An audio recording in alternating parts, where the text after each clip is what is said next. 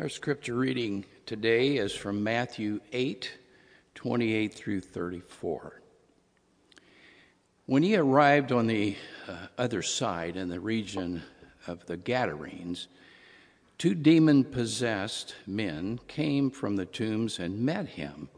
They were so violent that no one could pass that way. "What do you want of us, Son of God?" they shouted. "Have you come here to torture us before the appointed time?" Some distance from them, a large herd of pigs was feeding. The demons begged Jesus, "If you drive us out, send us into that herd of pigs," he said. "Go." So they came out and went into the pigs, and the whole herd rushed down the steep bank into the lake and died in the water. Those tending the pigs ran off, went into town, and reported all of this, included what had happened to the demon-possessed men. Then the whole town went out to meet Jesus. And when they saw him, they pleaded with him to leave their region. This is the gospel of the Lord Jesus Christ. Would you pray with me once again? Father, we are grateful for your word, and our simple and yet earnest prayer is that this morning your word would break through to our hearts, find fertile ground, and bring forth fruit. We pray this in the confidence that your Spirit can and will do it. In Jesus' precious name, amen. I feel like I need to add the disclaimer to that reading that no pigs were harmed in the retelling of that story. So, no. I grew up in a home where I'm the oldest of three children, and if you ask Lynn, I'm often a very stereotypical oldest child. But me and my brother and sister, we have a great relationship now. Wasn't always the case, especially between me and my youngest sister, who's the youngest of the three of us.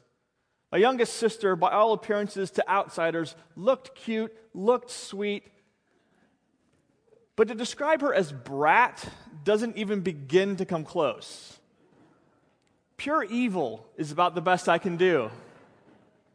She used to come down on a Saturday morning looking all sweet and cute in her footy pajamas, dragging her Care Bear stuffed animal with her. And she'd walk into the living room where I was watching my Saturday morning cartoons, probably, G.I. Joe or the Thundercats or something like that. And she'd just start screaming and crying.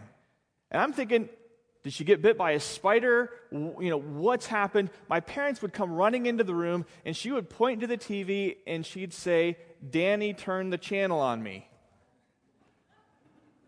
And I would have to turn it to Strawberry Shortcake. So angry, and I held that against her for so long. I still hold it against her. Every once in a while, that cute, sweet exterior, the mask would slip on and slip off, and you would see what lied underneath. Eventually, as she grew up, it slipped off more and more, and my parents kind of caught on to what she was doing and disciplined her accordingly. There was a few years where she didn't sit down without a cringe. So, in this gospel story, and in all the other stories where you see Jesus confronting demons, the mask slips off. And we see the evil and darkness that is bent on destruction. Sometimes we don't see that. Sometimes we miss evil and we miss darkness because it masquerades as light. After all, Satan masquerades as the angel of light. But here in this story, the mask slips off, and you see evil, you see our adversary and all his destructive venom. You see evil at its worst. But you also see Jesus at his best. In this story, we see that Jesus' mission was not just to come and extend compassion to sinners and to bring salvation to the lost. It was that, but it wasn't just that. He also came to bring an end to evil, to conquer darkness, to bring its destructive work to an end. This story is an important story. It appears in 3 of the 4 Gospels. Matthew, Mark, and Luke all retell this story. And they're telling it, and they add different details. So we get this great, really robust picture, vivid picture of what happened. All 3 of them tell us that it happened in a region that is a Gentile region, which helps you make sense of some of the details of the story. It's the region of the Gadarenes or the Gerasenes. It's also the region known as the Decapolis, or it was the region where the Decapolis, or 10 Greek cities, independent cities, were located. And as Jesus steps off the boat, having crossed the Sea of Galilee, he's met by a man. Matthew tells us it was actually 2 men. Mark and Luke focus on one man who was probably the spokesperson or the representative of the 2. And they come to Jesus. They meet him as he's getting off the boat.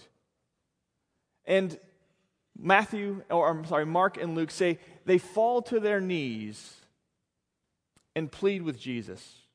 What have you come here to do, Jesus, Son of God? What have you come here to do to us, Son of the Most High God? Now, this man was in a pitiful state. He was living in the tombs. Probably these caves, natural caves, where people would bury their dead. He had been driven out of the towns and out of the villages because he was so violent. He could no longer even be restrained with chains. He would break his bonds and do harm to himself and to others.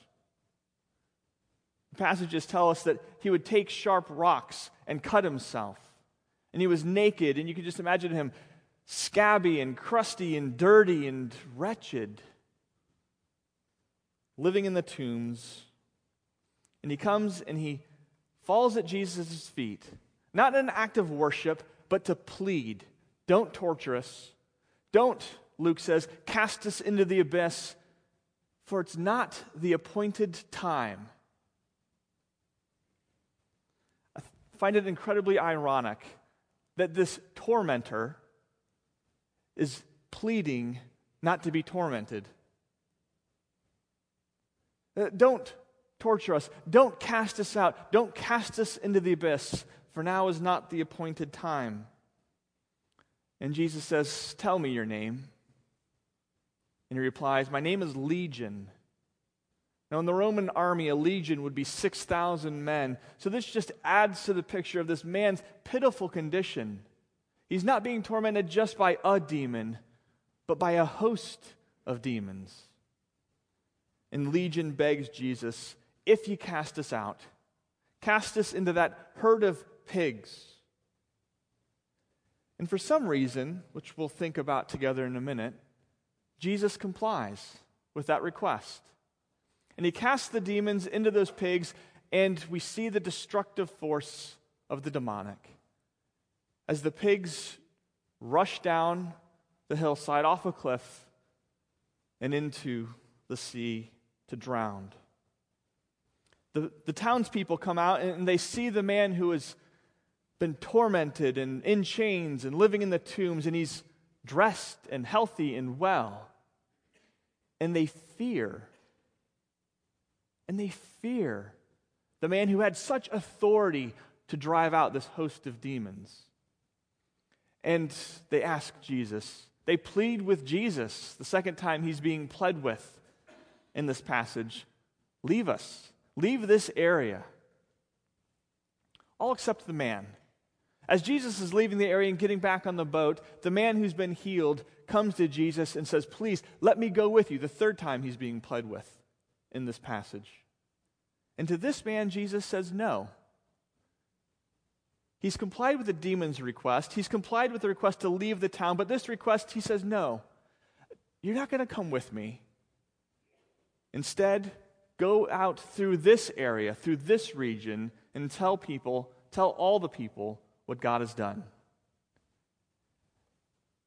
And it says he went through the whole region of the Decapolis, telling everyone what God had done for him. And this is a fantastic story, but I think we need to take a moment and focus on the theology, focus on what's being taught in this story.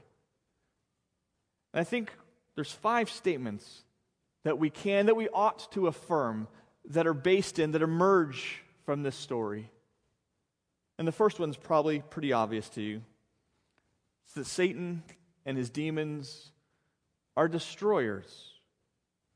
We do have an enemy, a spiritual enemy, sometimes referred to as the devil, other times Satan or our adversary, our accuser. And he's described as a lion who prowls around seeking whom he can devour because he's a destroyer. In this story, we see that in overt ways. The man was dehumanized. He was robbed of his dignity. He was isolated, driven out from community, robbed of health, robbed of peace. The demons were doing their destructive work in his life. You also see it in the pigs. The demons destroy the pigs. Have you ever asked, why did they want to be driven out into the pigs if they were just going to kill the pigs? I think there's 2 reasons. First, to raise the level of animosity towards Jesus. When they destroyed the pigs, the people said, Jesus, leave us. But I think the second and more important reason is they wanted to destroy. Their destructive work in this man was cut short, and they saw the opportunity to destroy. And they took it. Sometimes evil doesn't wear a mask. Sometimes it's just overt and destructive, and we can see it. We see it in this story. I think we saw it this weekend in the events that unfolded in Paris. Evil wasn't wearing a mask. It was overt and it was destructive. But sometimes evil is more subtle. It's more subversive. This past October, we went down to Orlando, and we went to Universal Studios, and they have this whole Harry Potter. This is not a sermon against Harry Potter. I'm using jelly beans as an example. My kids were at the candy store in Harry Potter's world and picked up this pack of jelly beans. It's called the Any Flavor jelly beans. Some of them are fantastic, lemon and cheesecake and strawberry. But some of them are disguised. You've got puke-flavored jelly beans, dirty sock-flavored jelly beans, earwax jelly beans. Sometimes evil comes like that. It looks delicious. Sometimes sin is disguised in a candy coating. Sometimes it looks like pleasure and fun. Sometimes it comes wearing the mask of sensible, tolerant, loving.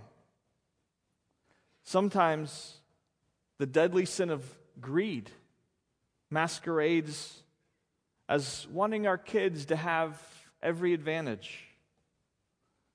Sometimes pride looks like confidence. Sometimes immorality is excused as, well, it's just the way things are. No matter what form sin, evil, wickedness comes in, whether it's overt or whether it's subtle, it's destructive. It's dehumanizing. It robs us of our dignity as image bearers. It robs us of health, sometimes physical health, sometimes emotional health, always spiritual health. It steals our shalom, our peace. It's dehumanizing. So for me, one of the takeaways from this story is I'm going to ask the Spirit to shine the light into the dark places of my heart, to the dark recesses that I don't often look, and ask, Spirit, where is sin doing its dehumanizing, destructive work in my life? And then ask the Spirit, Spirit, through your power, help me to wage war against this destructive work. Sin, evil, is destructive. We see it here at its worst. But as I said, we see Christ at his best. We also see, and this is the second thing that I think emerges from this, we see Jesus' compassion. This man was, according to society, a lost cause. They had tried. The people had bound him, hoping that would help, but they gave up. They just sent him out into the tombs. And it says he was so violent, they wouldn't even go that way anymore. Just isolated as a lost, hopeless case. You can almost hear them saying, you know, he'll be right again. Yeah, when pigs fly. Come on, people, that was funny. Couldn't help. Jesus extends compassion to lost causes. Look through the history of the church. How many in the church would have written the Apostle Paul off as a hopeless, lost cause for Christ? Or Augustine, raised in a Christian home, but turned his back on the faith, adopted the religion of Manichae, lived a sexually immoral life of the nth degree. And yet Christ didn't turn his back on him. He didn't abandon him as a lost cause. He became a wonderful doctor of the church. Or my friend Eric. Some of you might remember Eric when he was here at ECC. Eric came through the Hebron Addiction Recovery Program. In his late teens, he became addicted to OxyContin, then cocaine, then heroin. He was living homeless, destitute, pitiful. But someone shared with him hope. I was just up at Eric's church in Indy a couple weeks ago. He's serving the Lord. He's married to a girl that he met here at ECC, one of our C group leaders. Now, Eric's not a finished work by any stretch of the imagination. Either am I, either are you. But what a testimony to God's compassion on lost causes. How many in our culture would have just written Eric off, but not Jesus? To me, this is just an amazing encouragement. Because I know some of you here feel like lost causes, either because of your past or because of cycles of sin that you can't seem to break yourself out of, or whatever. But Jesus does not give up on lost causes, on hopeless cases. He's there to extend compassion and grace and offer healing and restoration. And it's a convicting story in this regard too, because it reminds me, and it reminds us as the church, the church of Christ, we ought not write anyone off as a lost cause. Because with Jesus, there is always hope. So we see Jesus at his best. Here we see Jesus at his most compassionate. We also see Jesus in all his power and in all his authority. This section of Matthew shows, this whole section of Matthew and of Mark and of Luke, show Jesus' authority. We see him healing, and he's got authority over disease. We see him casting out demons. He's got authority over the demonic and the powers of darkness. We see him calming storms. He's got authority over nature. What I love about this story is that even the demons recognize Jesus' authority. The way the gospel writers set this up, and they're witty, they're great writers. Jesus has just come across the lake, and he's calmed the sea. And his disciples are wondering, what kind of man is this, that even the wind and the waves obey him? In the next verse, here come the demons to answer the question. This is Jesus, the Son of God, the Son of the Most High. That's where he gets authority from. The demons recognize Jesus' authority. They don't even have authority over pigs, the demons don't, unless Jesus grants it to them. They have nothing. They have no authority. Jesus does. And if he says, come out, they will come out. And if he says, go, they will go. And this is a reminder to us. Because when we go out in Jesus' name to proclaim the good news, to extend compassion, to bring justice, to do deeds of mercy, when we do those things in Christ's name, we are inevitably brought into conflict with darkness and with evil. But when we go out in Christ's name, we don't go out alone. Christ, the one with all power and all authority, goes with us. The hymn we sang, "A Mighty Fortress is Our God," says that if we in our own strength confided, our striving would be losing. But we have the right man on our side, the man of God's own choosing. Lord Jesus, it is he. The one with all power and all authority goes with us. And because we go out in his name, because we go out with his authority behind us, some will be won. Some will be delivered. Not because of our striving, but because of Christ's power working through us. And others, frankly, will be scared and turned off. Others will say, leave us. We preferred our pigs, thank you very much.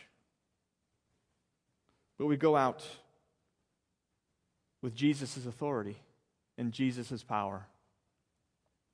It does raise the question, though, right? Why did Jesus, who has all power and all authority, allow the demons to go into the pigs and do this destructive work? Why? I can think of 3 answers, none of them completely satisfying to me, but altogether, I think a fairly good answer. First, it was a powerful display of his power and authority.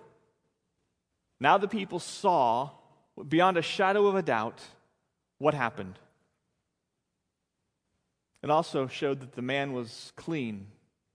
The demons hadn't just got quiet in him, they were gone. But the most important explanation is it simply wasn't time yet. The demon said, what are you here for? It's not the appointed time yet. When they say, what are you here for? I don't think they mean, what are you doing here in this region? But what are you doing here on earth? It's not the end yet. The fourth truth that emerges from this, for me, is that Jesus has a plan, and it's moving towards its appointed end. The demons know this. They know that there is an appointed time where Jesus will come and destroy their work and cast them into the abyss. They're just confused because it didn't feel like this was the right time to them. This didn't seem like it was the appointed time. I think that's why Jesus allows them to continue their destructive work in those pigs. It wasn't the time yet. But in what he does, he gives great evidence that the kingdom is breaking in to the here and to the now. That the end has come into the present. That the future is breaking in to the present. And the power of God's kingdom is at work. And we get a foretaste, just a small foretaste of Christ's ultimate victory over the powers of darkness. When you get to Easter, that's where you see it in its fullest display. The power of darkness broken, the power of the grave overcome, the sting of death removed. You get it here just a little bit. Darkness being pushed back. And this hint that more is coming. When the appointed time arrives, it's all going to be fixed. All the darkness dispelled, all evil overcome. This week, it doesn't feel like darkness is being overcome, does it? This week, it feels like darkness is permeating every area of life. I talk to my kids. I know you can talk to your kids or your grandkids, and just the things that they have to encounter in school and in their world. And you turn on the news, and it just seems like evil's winning. I'd encourage you to take the truth of this passage, of this story, into your normal week. And before you turn on the news, say to yourself, I know what I see is going to be evil winning, or seeming to win, but not for long. There's an appointed time. And when you click the news off, pray, Maranatha. Come, Lord Jesus. Come and set it right. Come dispel darkness. Come conquer. So Jesus has a plan. It's unfolding. Jesus also has a mission. This is the fifth truth that I see emerging here. Jesus has a mission and a people for his mission. At times when Jesus healed someone in different areas, he said, "Now don't tell anyone what I did for you." This story's different. Jesus sends the man out and says, "Go tell everyone in this area what I've done for you." Now, the difference was that when Jesus was operating in Jewish areas in Israel, there was this fervent messianic expectation that was just loaded down with political assumptions. And had news gotten out that he was the Messiah before he was ready, before the time was right, all those political assumptions would have been thrown on him, and he probably would have been thrust into a situation before its time. But here, this wasn't the case. It was a Gentile region. They didn't have that messianic expectation. And so he sends out the man who has been healed as his ambassador to that region. Go and tell everyone. You know, the time for the secret is over. Just like this man, we're commissioned to go and to tell everyone. We've received mercy just as this man has. Maybe not deliverance in that kind of a visible, overt, use that word again, way. But we have been delivered. We have been delivered from the kingdom of darkness, Paul tells us, and transitioned into the kingdom of light. We have been saved from guilt and shame, healed, restored, given peace. Now go and tell people what Christ has done for you. My dad used to say he loved new converts because they were ready to charge hell with a squirt gun. You see this man, what can I do? I want to go with you. No, go tell people. He doesn't go and tell just a few people. He spread the news through 10 cities, the Decapolis. He was so overwhelmed with gratitude for what Christ had done for him, he was compelled to share it with others. Have you received mercy? Yes. Be compelled out of gratitude and out of love to share it with others. Those are the 5 truths that emerge, I think, from this passage. But some of you are still bothered by the pigs. I get it. I like Wilbur too. Charlotte's Web's a great story. You think, okay, he was compassionate on the man, but what about the pigs? 2,000 died. Doesn't it show the preciousness of human life? The priority of humanity in God's creation? We live in a time where human life is so devalued. It's a commodity. Not here. Not with Jesus. What price do you put on a life, a human life, on my life? What price do I put on it? Is 2,000 pigs too much to pay? No. I don't think so. Oh, but it doesn't seem just. Little piggies were innocent. They didn't do anything to deserve this. You're right. Evil is indiscriminate. It destroys in unjust ways. And if you think this was unjust, look at the ultimate price that was paid to bring victory. Not 2,000 pigs. One perfect man who also happened to be the precious Son of the Most High, the innocent lamb that by evil was led to slaughter. It was his death